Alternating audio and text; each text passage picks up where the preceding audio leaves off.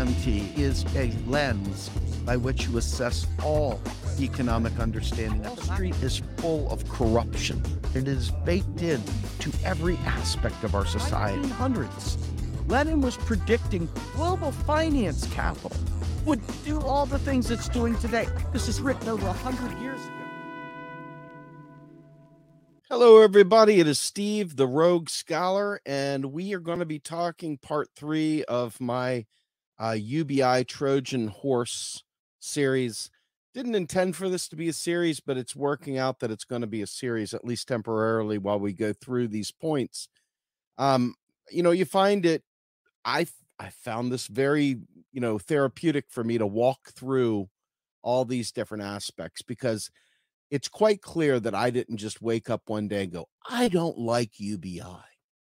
It's not the way this went down. Unfortunately, there are a lot of people out there that rather than, think it through, just said, oh, I love UBI. Okay. And, for me, that's troubling. Anybody that's that easily sold on something so drastic that doesn't fully understand the implications, that is just sold without thought, that's a little off-putting, right? But doing the homework requires a little effort, but it's worth it. I think it's good effort.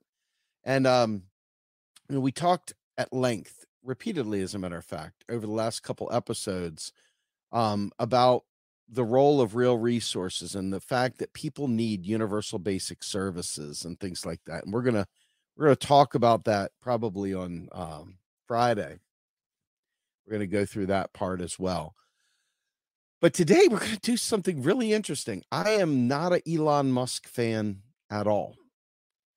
And special thank you to Double K out there who sent this tweet to me that created the kind of formation of today's discussion. And I'm going to share that with you here momentarily. Get it up. And just remember this first and foremost. Elon Musk is he's definitely not our tribe, so to speak. And I should say, when I say our tribe, I mean, he is all about privatization. He is 100% about, the great man will do the great thing. Just about everything he stands for is anti-collectivist, anti-society, all about the rich getting richer, the makers and takers doing great things, and we should all be so thrilled that they exist. So I've got a lot of real problems with Elon, not just him as a person, because I don't really know him as a person. I know his type, but I don't know him. This is not a personal indictment on Elon Musk. But his worldview sucks to me. His worldview obscures the fact that the reason why he's been able to do so many of the things he's been able to do is because the federal government provided the capital for them to do it. Period. Dude has received over $9 billion for his SpaceX and other endeavors. I mean, huge amounts of money to allow him to look like a genius. And anyway. So here we go. What I'm going to do is I'm going to go ahead and let you hear this particular this little video clip. And I think that this will help us understand. Listen to what Elon Musk has to say about real resources and the real economy. I think an economy is money. Money is a database for exchange of goods and services, and for time shifting the exchange of goods and services. Money is a database. Money doesn't have power in and of itself. Like, you can run the thought experiment of, if you're trapped on a remote island, a shipwrecked on an island, and you've got $1 trillion in a Swiss bank account. It's worthless. You'd rather have a can of soup. So, all the Bitcoin in the world, and you're still going to starve. So, the actual economy is goods and services. People get confused. Sometimes they think an economy is money. Money is a database for exchange of goods and services, and for time shifting the exchange of goods and services. Money is a database. Money does not have power in and of itself. Like you can run the thought experiment of if you're trapped on a remote island, shipwrecked on an island, and you've got $1 trillion in a Swiss bank account. So anyway, you get to hear it. Bottom line, money is a database. It's not power. It's not real resources. It's not anything. And a person without food needs food. A person who doesn't have, health care needs health care. Let me just say this. Where does Elon Musk stand on UBI? I believe Elon Musk is absolutely pro UBI. Okay. I don't think there's any question that he would throw at that. But that's not really the point. I mean, you can feel free to do all the research into Elon that you feel like doing, because he's not really the point of this discussion. He's just he's providing us the basis from which to have this discussion. Okay. And you think about it, if you're stuck on a desert island, do you want money or do you want food? And he's like, you could have $1 trillion. You could have $1 trillion. You could have all the Bitcoin you ever wanted. But on a desert island, you'd take a can of chicken noodle soup and the money's worthless. Okay.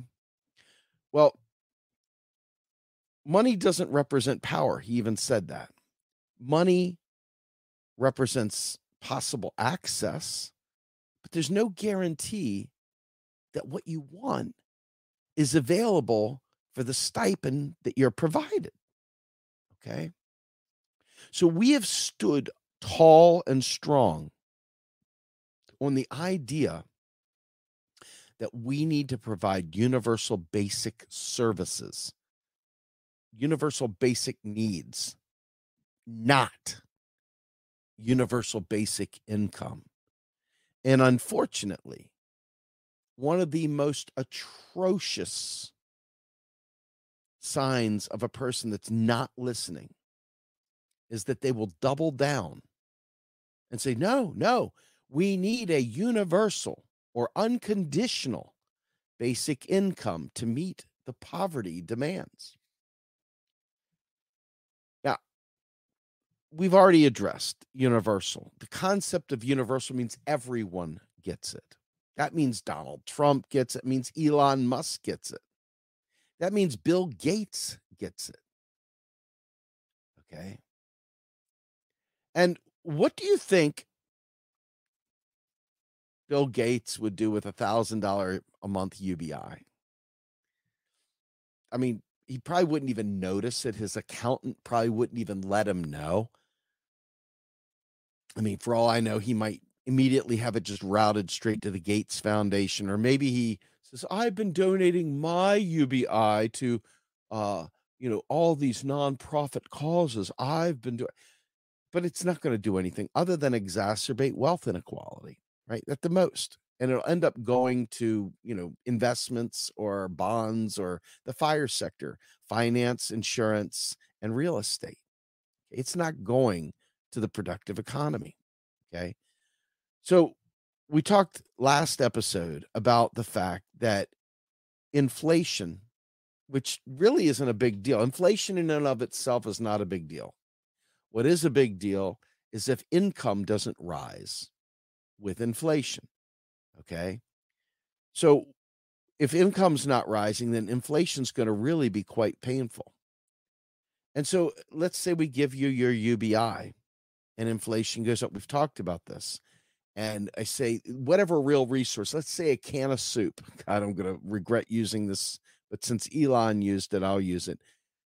Let's say a can of soup costs $1,001 and your UBI is only $1,000. What do you have right now? It's the same thing as what he said. You're on the desert island. You've got your Bitcoin. You've got your $1 trillion in your Swiss bank accounts, and it means absolutely nothing. In the end, you need that can of soup. Okay. And so I think that the idea that people keep missing is that the federal government's ability to buy anything for sale in US dollars, anything that is for sale in US dollars, is infinite as long as it's available for sale. We recently, in a few episodes ago, played the Alan Greenspan clip where he's talking to Paul Ryan. And he says, well, there's nothing to prevent us from creating as many dollars as we need. The issue is, can we create an economy that can have the real goods and services, the real resources available for purchase?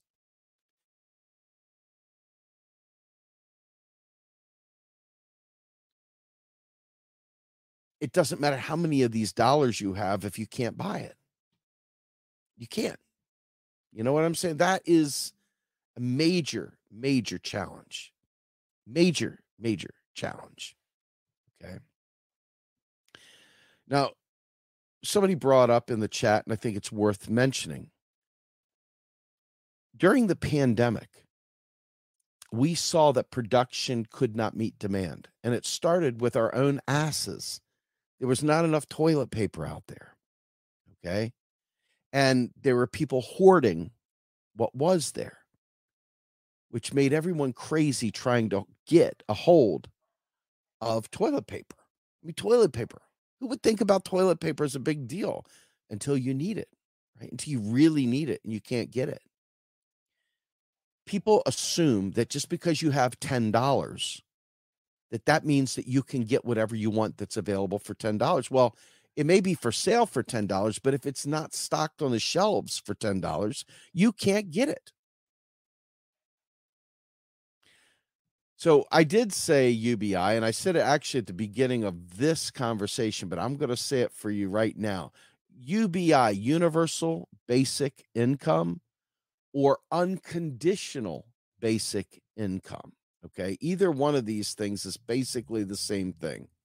Universal, though, means that everyone gets it. And I talked about how that meant even Donald Trump and Elon Musk and Bill Gates get it. Okay. A basic income is a targeted one. And that's what we have in Social Security now.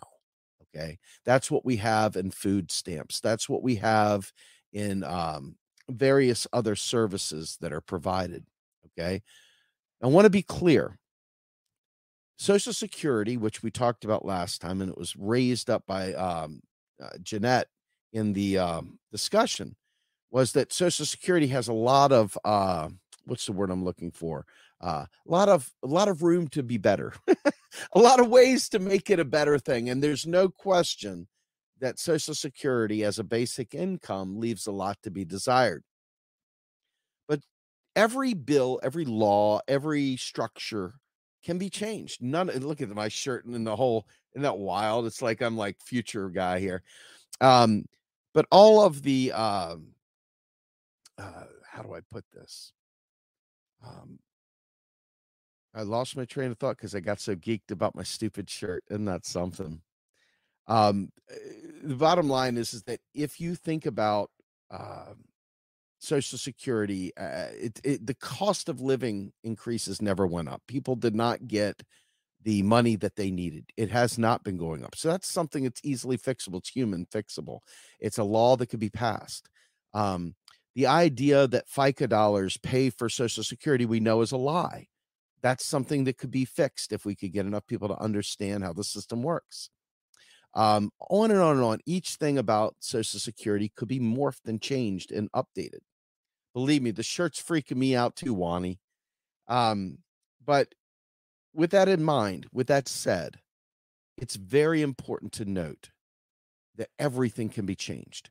You know, when somebody talked about the Federal Reserve Act of 1913 and stuff, you know how many times the Federal Reserve Act has been changed? It's been more times than I know. The charter for the Fed has been changed more times than I know. Each of these bills and laws can be changed anytime we want if you actually have the power to make those changes, which I am well on point that we do not have that power. But hold on real quick. I want to take a look at this. Let's be real. The only reason we don't have UBI, Medicare for all, free, better cost of living jobs are due to racism. A lot of YouTube folks still don't want black people to have anything. Well, that may be true, but in this particular place, we'd like to give full reparations for freedmen, and we'd like to be able to ensure that everyone has job guarantee as a right. We'd like to ensure that universal basic needs are taken care of, that every aspect of our needs are not available to be predated upon. So I don't know about that, but a UBI is a trash policy. Regardless of whether you're white or black, it's a trash policy. There's no structural change whatsoever. There is no, I've said it, you'll have to watch the other episodes to catch up on that. But the truth be told, in the end, the reason why we don't have them is not just racism, folks. If you go back, it is partially. If you go back to the founding documents, the quote unquote founding fathers, this neo-colonial state that we're in, this freaking scumbag state that we've created, all the way back, they, number one, created a fake democracy that was guarded against the masses, which by the way, the masses represent democracy last time I checked. They made sure of that. And they also said blacks were only 3/5 of a human being. What a trash people they were, what garbage those documents were. And yet people will hearken back to all of it. They'll hearken back to it. Okay. They will hearken back to it. And as I think to myself about how many people, even people that are supposedly progressive, people that I care about that are in the legal profession, instead of looking at these documents as garbage and trash written by white supremacists and rich folks, the elite, written by people that simply didn't want to pay their comeuppance to the crown anymore. This was not a regular proletariat revolution. The U.S. Revolution that we all shoot fireworks and celebrate. I mean, I'm speaking as if we all do. I know we all don't, but that fucking celebration's ridiculous. It was nothing in it for us. This freedom from England. I mean, okay, really? Okay. Sounds to me like a rich person, a bourgeois revolution, if ever there was one. So, with that in mind, I think that we need to really recognize the fact that we have been propagandized, lied to, misled, made believe that our government serves our needs. A government could, I want to be clear, government actually could serve our needs. Government does not serve our needs, though, unfortunately, because it was set up with the founding documents to ensure not only could we not really win an election with populism, but that these laws and stuff could easily be stricken down. I can't remember the last time we had a constitutional amendment that was passed goes all the way back to the Civil War. That's it. That's the last time. And you think about it, it's like, wow. I mean, we have undone every bit of good, whatever that was, from the Civil War. And we've been chasing this ever since. If you go back, you look at the vagrancy laws and freed slaves, freed men were still being rounded up and jailed for vagrancy, for not having a job. Okay.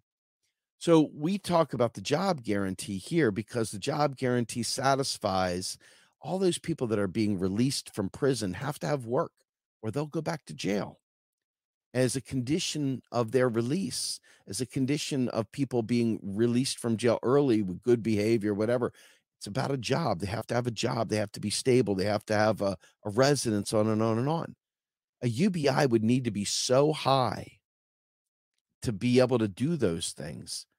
And it wouldn't satisfy the criteria that those people need to have a job. Now, you can try and change that law too. Hey, you're released from jail. No problem. We don't need you. You can be vagrant. You don't need to have a job, whatever. That's for a discussion, but we don't have the power to execute that anyway.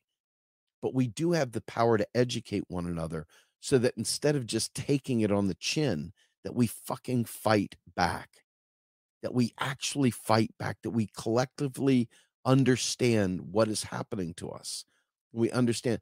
And so when you think about production in the United States, We are run by monopolies, monopolies that pick and choose what real resources we can have and what price points they'll have it at. Okay. They tell us what job pay we can have, they tell us everything. It's not our government, it's industry. And industry has been unleashed on us all. So giving someone money doesn't get them to the real resources, period. There is no guarantee. So your survival is still in precarity. And for those people out there, and I'm going to be really smart mouth for a minute, I'm going to be real dick for just a second. If your goal is just to sit on your ass and fucking play video games, and you think that a UBI will allow you to do that, you know what? I'm not worried about you. You're not the person I'm fighting for right now. There are people that have real issues, real problems, generational poverty, oppression, you name it. They're the ones I'm worried about right now. That's what I'm focused on. But within a job guarantee, we talked about this also. Job guarantee, the jobs, depending upon the structure of the law, could be anything we wanted. Okay. We can make work that makes society better, that the capitalists don't feel valuable. Okay. All this is to say that we want to make sure that people are given the real resource. In other words, let's say I'm used to paying $10 for a gallon of milk. Okay. I don't know why I picked $10, but it's an easy number. I'm used to paying $10 for a gallon of milk. And all of a sudden, the price of milk goes up to $75 a gallon. This is a bad example, but it's one to make the point.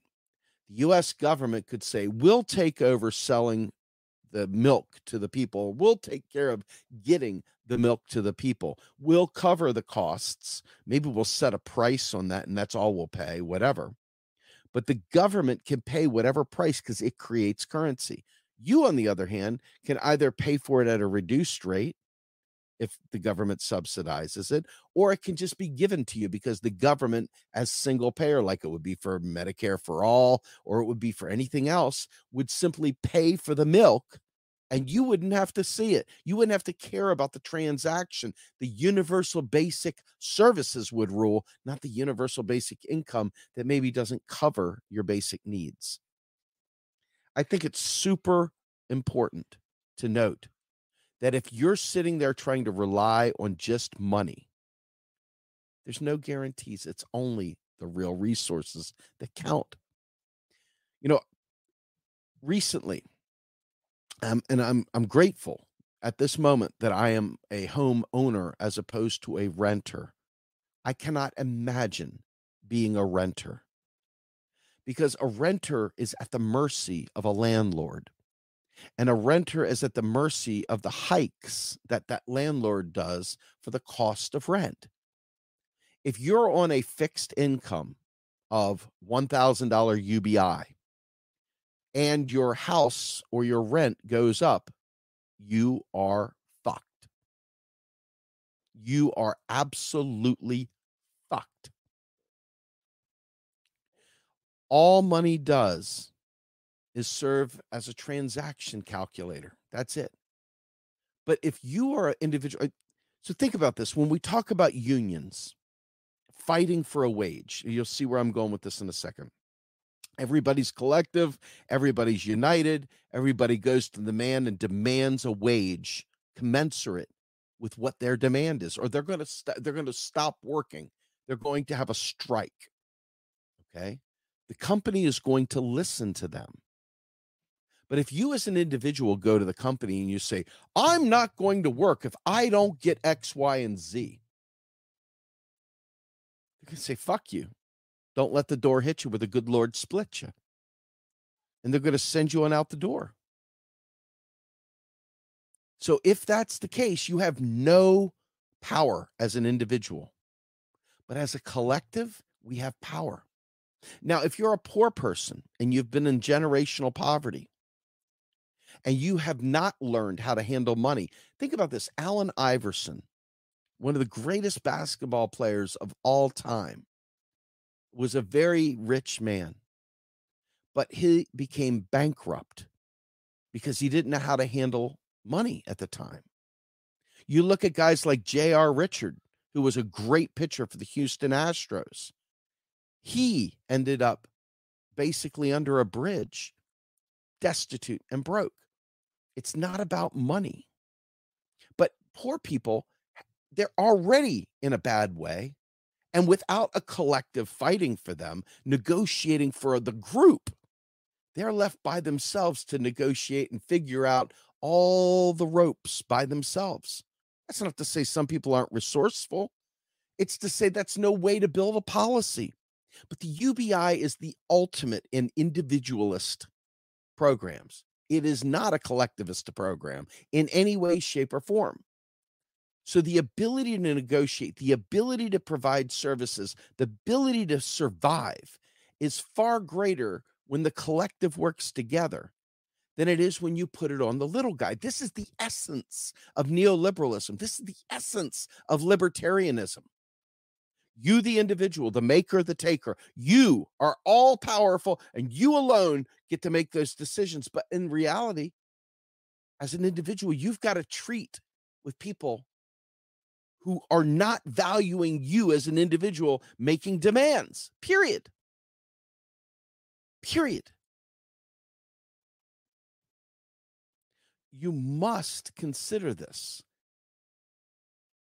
as a macro policy, meaning the broad policy, not the micro, not the individual, the macro policy. The macro policy of providing everyone with their basic needs, making shelter a right, making healthcare a right, and really enforcing that right. Okay.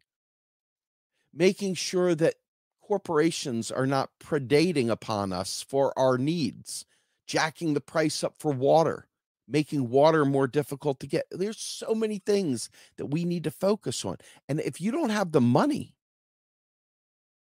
you better have another way of doing it. What are you going to do? Go out and steal it? Maybe. That's a perfectly legitimate thing. When you're at death's door or survival's on the line, people start doing things. And so what are you going to do?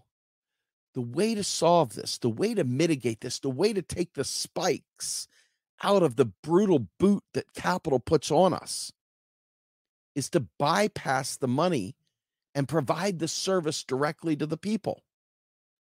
Let the government cover the costs on the back end, because it's not the money that the people need. I mean, they need money for making different decisions, having spending, going out and going to a movie, things like that. I'm not here to tell you don't need some disposable cash. I'm saying that the real win here is to provide the services to the people, the real resources to the people. And, Elon Musk, of all people, totally did not see this coming. Did not see the king of PayPal saying that money was irrelevant, that the real issue was access to resources. When you think about what progress is, somebody said to me, progress is the ability to shorten my workday, the ability to have goods and services without having to exact more of my life for it. The promise of automation was always supposedly sold as benefiting all of society, to give us fewer work hours, to provide us more time with our families. But alas, the capital order has allowed that only to be beneficial to those who have the right investment portfolio or are the right stratosphere of their climb through the corporate ladder or their ownership class. Rank and file people have to go deep in debt just to enjoy a vacation, to forget a vacation, just to survive. Okay. And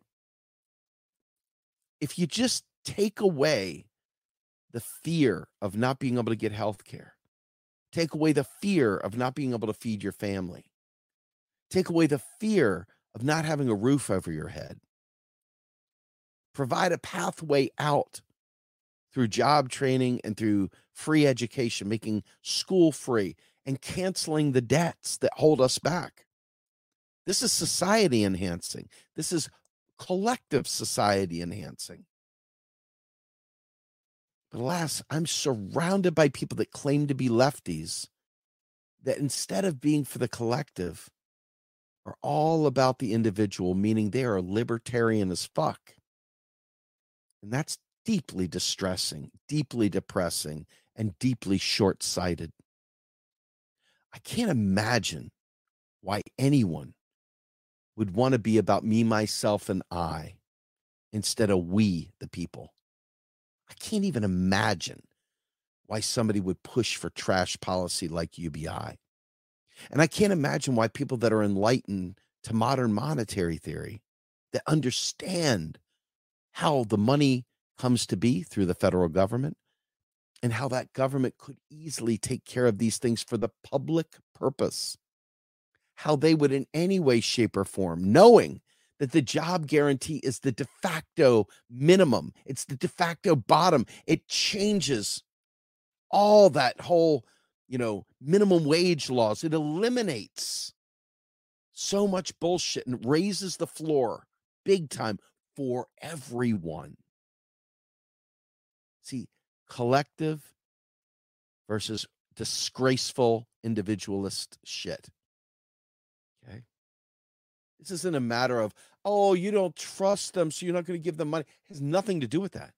It has everything to do with the power dynamic between the purveyors of business that have the real goods and services that are holding back. In Howard Zinn's book, The People's History of the U.S., there's one scene right around the time of the Mexican-American War where he talks about grain stores filled to the rim and people starving outside of them. It's not money that they lacked. It's food that they lacked. Food that they lacked. You understand? I have problems with some of the socialist ideology and stuff like that. The end of the state, the end of the family. These are concepts that are very, very challenging for me to get my arms wrapped around. You could say I'm a statist. You could say I'm a central planning big government guy. You could say I'm the C word, the big commie guy. You could say that. But even that maybe isn't necessarily 100% true, because I understand that communities and affinity groups have different desires, different goals, different appreciations. Okay. But the job guarantee and things like that provide maximum ability to change what work is, to give the middle finger to capital and say, we're going to serve our communities without you. We're going to take care of ourselves without you. And if you make the job guarantee a living wage and provide federal benefits to everyone that's on it, and meaning everybody could get one. So if you were to ever get laid off, you wouldn't be on unemployment line. You would be able to devise a job guarantee job right off the mark. Just boom, done. Now, if you're making a lot of money or you're making a good salary, the job guarantee is not going to be like for like. But this is something important that we haven't talked about, and I want to bring this up now. As part of a Green New Deal, we talk about a job guarantee, not a basic income.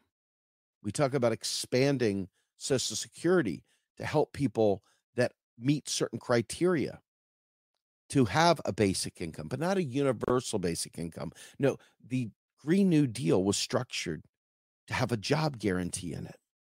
Okay. You got to have freedom, and freedom comes from not letting the man tell you what is profitable and what is not, and go out there and do something to better society.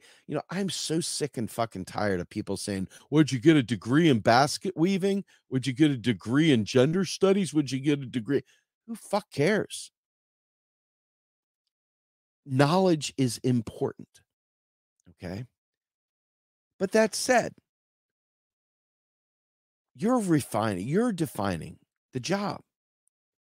And under some of the different job guarantee proposals that are out there, one of them, which I spoke of, was under the guise of working and paying people that work in nonprofits. That would be fantastic. Think about how many people work in nonprofits but don't get paid. I assure you, a lot of people at RP know this stuff.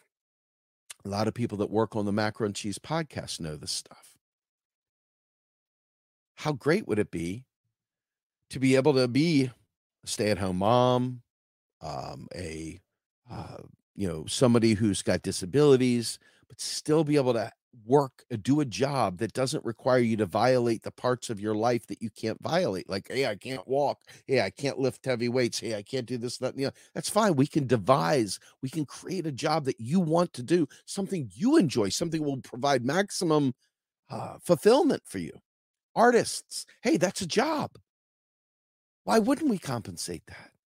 Musicians, hey, that's a job, but we might want you to teach kids guitar lessons, or maybe we want you to teach them creative writing, or maybe we want you to help them do finger paints, or maybe we want you to do it's things that are not profitable that would never benefit a capitalist, but the society, the local community would have social value.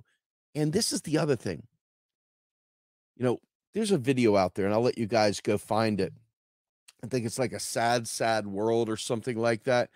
And it's like people are all staring at their cell phones, walking through life, bumping into each other. People die. A little girl's getting ready to jump off a bridge or jump off a building. So they're filming the girl. And then it's like as she jumps off, they're filming. And then when she dies, they just start walking away. They're like, oh, get back to walking away. The job guarantee allows us to be connected, have compassion for one another, to see each other in our community as people once again, instead of disconnected consumption units for capital. But there are really, really, really bad people out there. I'm not saying all people that want a UBI. I'm talking about the people up top, the Silicon Valley oligarch want a UBI bad. Why? I want you to be able to sit there in the hospital, getting your gallbladder removed or a heart transplant, looking at your phone and going, "Hey, I'll buy that." Boom, impulse buy done, 1 click. You got your terminal for 1 click automatic purchasing? Yeah. Mm, this isn't some thing that they're doing for the poor to empower the poor. Fuck Scott Stanton's in the ear hole in his bad hat. The dude is an asshole. You know what? Let me tell you something about Scott Santens real quick. When we tried to debate him in good faith back in the early days before it became hostile, he had the audacity to say that Grumbine survives on a crowd-funded UBI, which is what he called the nonprofit. None of us get a paycheck from this joint. That's what that son of a bitch called it, was a crowd-funded UBI. What a piece of shit. Trash human being. And guess what? Pavlina Chernova came through the door and saw that and goes, "Oh my god. How can you say an organization that is filled with volunteers, that is actively trying to teach everyone how money works and how federal finance works, how can you call that a crowd-funded UBI? You have to be one of the worst human beings on the planet to do that." And Scott Stanton fits that bill, in my opinion, you know? He fits that bill 100%. So, I always think about I hate politics, and I hate elections, and I hate seeing everyone run around going, "Vote for Cornell, vote for Marianne, vote for Pedro, vote for Summer." I hate it to the core of my being, hate it. And when somebody comes, "Oh, you gotta," I just like, please do me a solid. Don't fucking talk to me about your bullshit politics. I don't wanna hear about who you're fucking hero worshiping this week. Okay, I don't wanna hear it. I don't fucking give a shit, okay? What I care about is people understanding what the world around them really is and them making the best choices they can make, collectively together, making society better. I don't believe that the elections anymore have any value whatsoever. It doesn't mean don't vote. I've said this so many times. What it means is that this society, this government was built intentionally, going back to John Adams, to prevent the masses from doing anything outside of what the rich want them to do. Baked in. through the Electoral College, through the Senate, through the Supreme Court, through the parliamentarian, every step through the super delegates, you name it. Every single one of those things, every single one is there to prevent us from having a say so. Every one of them. Now, if you believe for some bizarre reason that the government will vote you in a UBI at a level at which you can survive, think about this. I give you $1,000 a month. It's 12,000 a year. How many of y'all could survive on 12,000 a year? You'd be subsisting big time. Now, up that to 2,000 a month. It's 24,000 a year. Most people cannot live, have a house, have food, clothing, transportation, 24,000 a year. Not very well. They have to be living in someone's basement, someone's house, they have to be living in a tent. Rents in many places are 1,500 for a flat, for a crap. Now, let's say we bump it up to 3,000 a month. Talk about 36,000 a year. Now you're at a marginal living wage. It still doesn't have benefits. You've got to get your benefits with the UBI. And look, somebody's always said, "Why do you assume, Steve, these fucking children? Why do you assume that they're just going to rip away the social safety nets? Why do you think they're going to tear down these programs if they give you a UBI?" Well, because the fucking right wing and the libertarians have been saying it from Jump Street. They have been wanting to destroy the last vestiges of the New Deal forever. That's why the Powell memo came into play. That's why the Mount Pelerin Society is there. They have been doing this for years. It's not even a joke. Not even a joke. They've been doing it forever, man.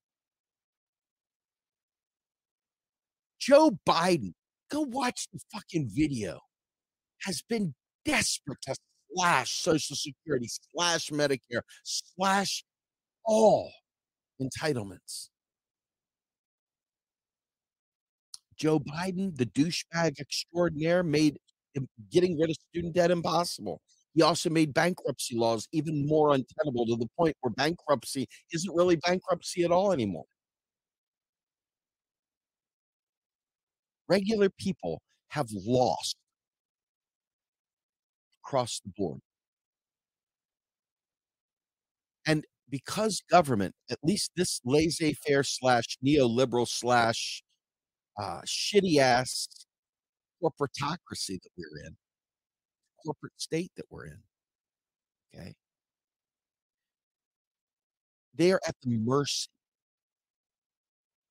of who's going to sell them the good or the service. You know, in New York City, one of my friends in the chat, by the way, was talking about how there's plots of land, unused plots that could be community gardens. And people gotta have a job guarantee working in the community garden, producing food for people on their UBI, right? Now, on the job guarantee, we're talking about creating a society. Work is redefined. See, if you think that you have to drive to your soul-sucking job, punch a time clock at your soul-sucking job, okay, sit down and move paper from one side to the other, or sit there with some freaking paper hat and freaking mask and gloves doing line work or something like that. If you think that's the job guarantee, it's not. If you think it's digging a hole and filling a hole, it's not. Use your fucking brain, use your imagination, and think about all the different things that are left undone in your community that would be great if we could do. Just isn't any capitalist willing to do it. Stop fucking relying on capitalists to do it for us. Stop waiting for the Democrats to save you. organize outside of the electoral process and put pressure on them to make these things happen because it's not going to happen at the ballot box, my friends. It's just not. Okay, so let's talk here. I'm going to light this one up like a freaking firecracker. Why not have a universal basic income that I just sat there and broke down and a job guarantee? They aren't opposites. Yes, they are. UBI is compensating non-work. The job guarantee is compensating work.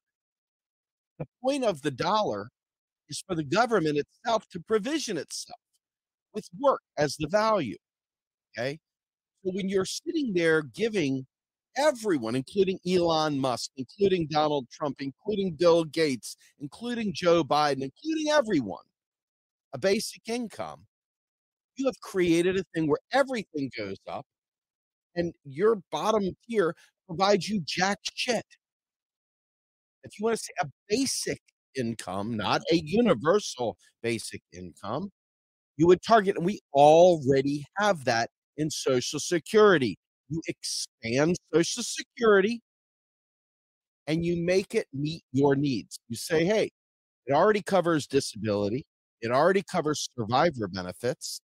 Why not make sure that the cost of living increases are mandated? Why not eliminate the FICA tax altogether and ensure that the most regressive tax on the planet is done away with forever? And make sure that the people that need a UBI or slash basic income slash Social Security are given it. The problem with the UBI is it's status quo and it's inflationary. Okay. It's inflationary because there's nothing produced. And it's, I spent, go back, I don't know if it's the second part or the first part, but I talked about signaling business. When people have extra money, businesses come out there with a sponge. They raise prices to suck up whatever slack is in the economy. Vital to not think of money as the key. That's the whole point of this. That's the whole point of today's show. Even going back to Musk.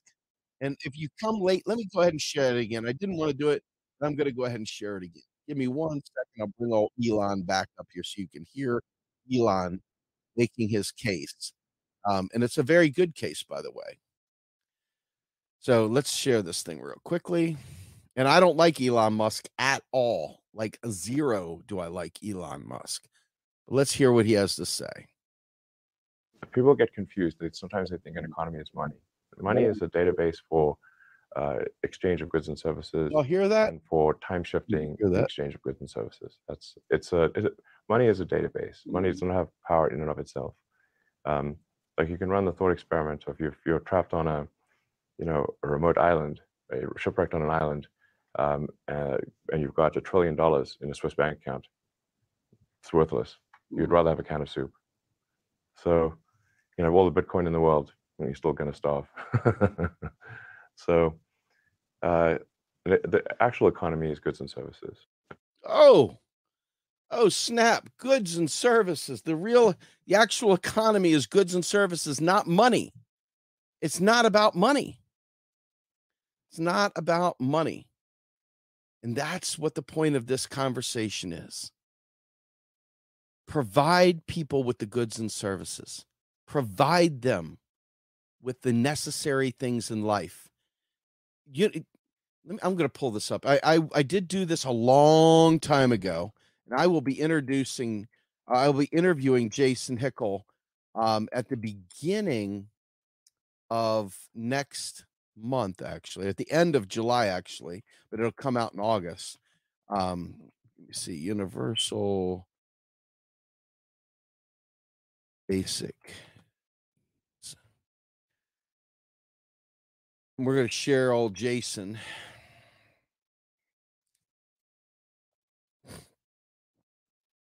I think this is such an important thing.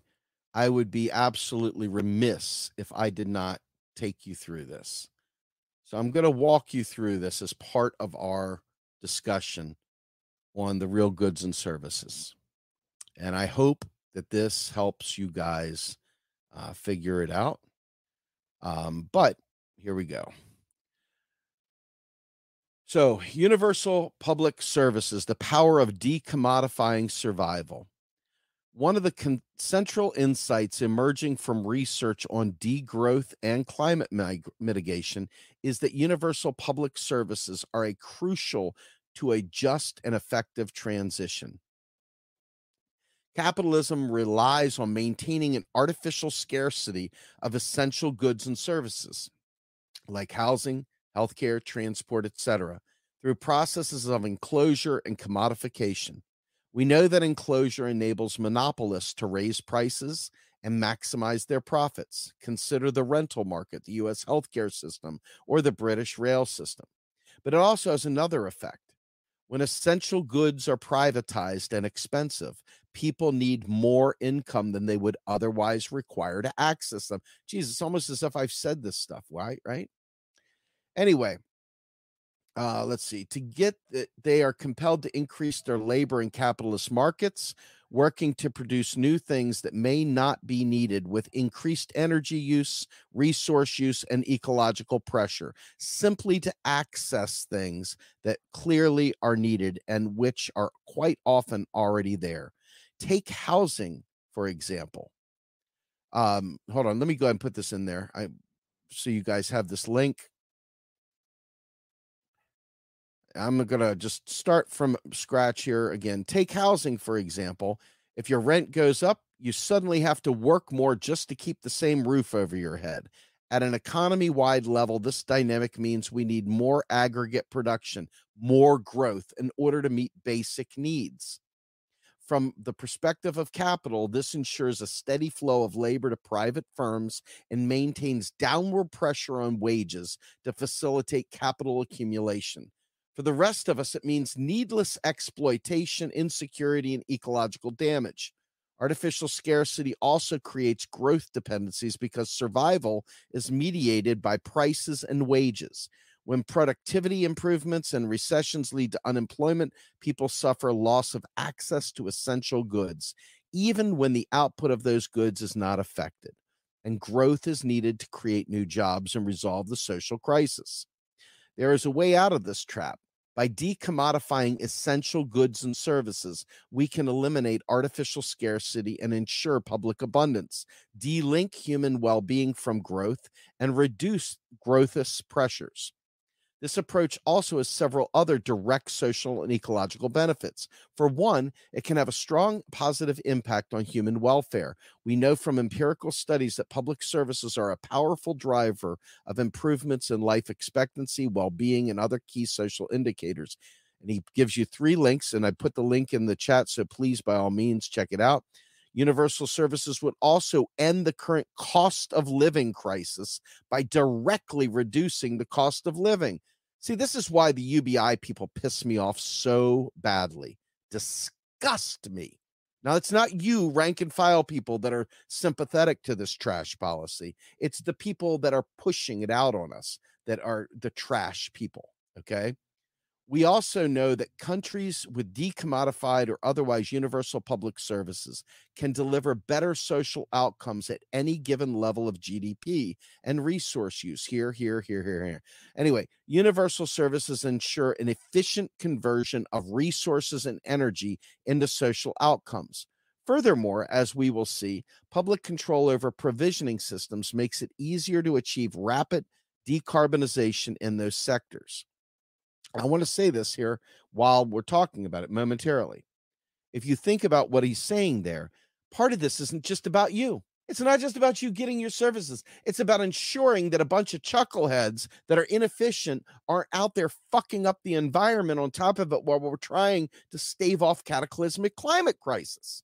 Okay? So the object of providing efficient goods and services to the people, just giving it to them, eliminating the precarity there, saves the environment at the same time. What the fuck? Why wouldn't people think about this? Because there's a snake oil salesman out there selling you a fucking universal basic income instead of universal basic services. They ain't your friend, folks. They are not your fucking friend.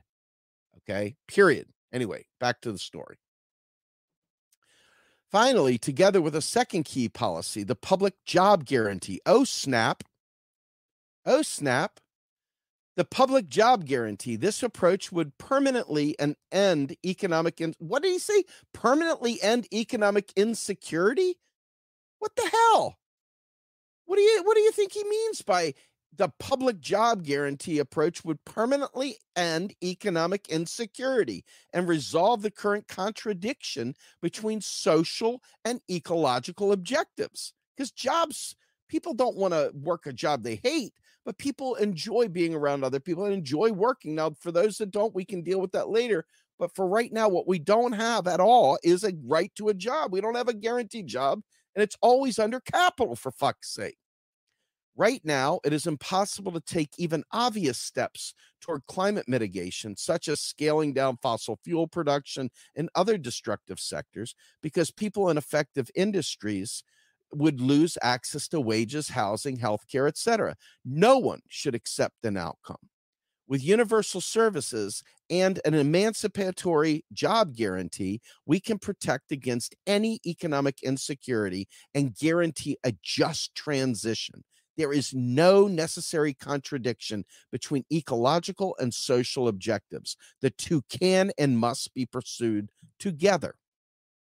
By universal services here, I mean not only healthcare and education, but also housing, transit, nutritious food and energy, water, and communications. In other words, a decommodification of the social sector, the core social sector, the means of everyday survival. And I mean attractive, high quality, democratically managed, properly universal services, not the purposefully shitty last resort systems we see in the US and other neoliberal countries. What does this look like? How do we get there? Well, real quick, I see someone say we still need price controls. I don't disagree with you at all there, but the one thing that's really powerful is that the job guarantee provides a nominal price anchor. So remember that. But he talks about universal public services here, healthcare and education. This one is common. Most European countries have universal healthcare and education systems, many of which rank as the best health systems in the world. The key principle is that healthcare should be free at the point of use, ideally through public provider without intermediation of expensive private insurers. Similarly, public education should be tuition free from primary school through university. Existing debts accrued for healthcare and education should be canceled. You goddamn right. Housing costs. Anyway, I'm not going to read all this. I want you all to read it. Housing, transit, food, energy and water, communications. How to pay for it? The traditional answer is to pay for public services, you first need more GDP growth, increase corporate production on stuff we don't need, then tax the revenues from that production to fund public production of stuff we do need. This assumption is so entrenched in the public imagination, it is completely taken for granted. It is leveraged by the right to claim that public services are somehow given to us by rich people, those who pay the most taxes, which of course is quite often not even true. So we should therefore be grateful to them and do whatever it takes to let them accumulate more. It is also ecologically dangerous. We urgently need things like public transit and renewable energy to meet our climate goals. If we need more corporate growth to pay for these things, it increases total energy demand and makes decarbonization more difficult to achieve. In reality, there is no reason that public production needs to rely on funding from prior private production, as if corporations somehow or another produce money. Say, hey, Richard Wolff, you dumb fuck. As if corporations somehow produce money. Richard Wolff has been telling everybody that the U.S. government borrows from fucking corporations. What a lie. Just ignoramus. Anyway, any government that has sufficient monetary sovereignty, which the U.S. has, can mobilize production, public production directly simply by issuing public finance to do it. As Keynes pointed out, anything we can actually do in terms of productive capacity, we can pay for. And when it comes to productive capacity, high income economies already have far more than they need. Deploying public finance simply shifts the use of this capacity from corporations to the public, where it can be used for democratically ratified social and ecological objectives rather than for capital accumulation. The job guarantee, folks, read this. The job guarantee will permanently end unemployment and ensure that anyone who wants to can train to participate in the most important collective projects of our generation. I mean, it talks about lowering the work week to 32 hours, even lower than that. Anyway, please check this out. I'm out of time. I would love to keep going. I really would, because this was a powerful discussion, I think. But I want you all to understand, ultimately, I think I see it in there. Where is it? Michael Hudson, tomorrow, RP Live webinar. Check it out. Ultimately, if you go to our website, realprogressives.org, you can find the RP Live webinar and register under Get Involved, I think it is, or under our calendar. In any event, I want to thank you all for joining me today. I am the Rogue Scholar, and I hope I wasn't too harsh, but fact of the matter is, I mean what I said, and I said what I mean. I am out of here. If you enjoyed this podcast and would like to support our efforts, please take a moment to subscribe and check out our other work on the Real Progress in Action YouTube channel, and visit our sister organization's website at realprogressives.org.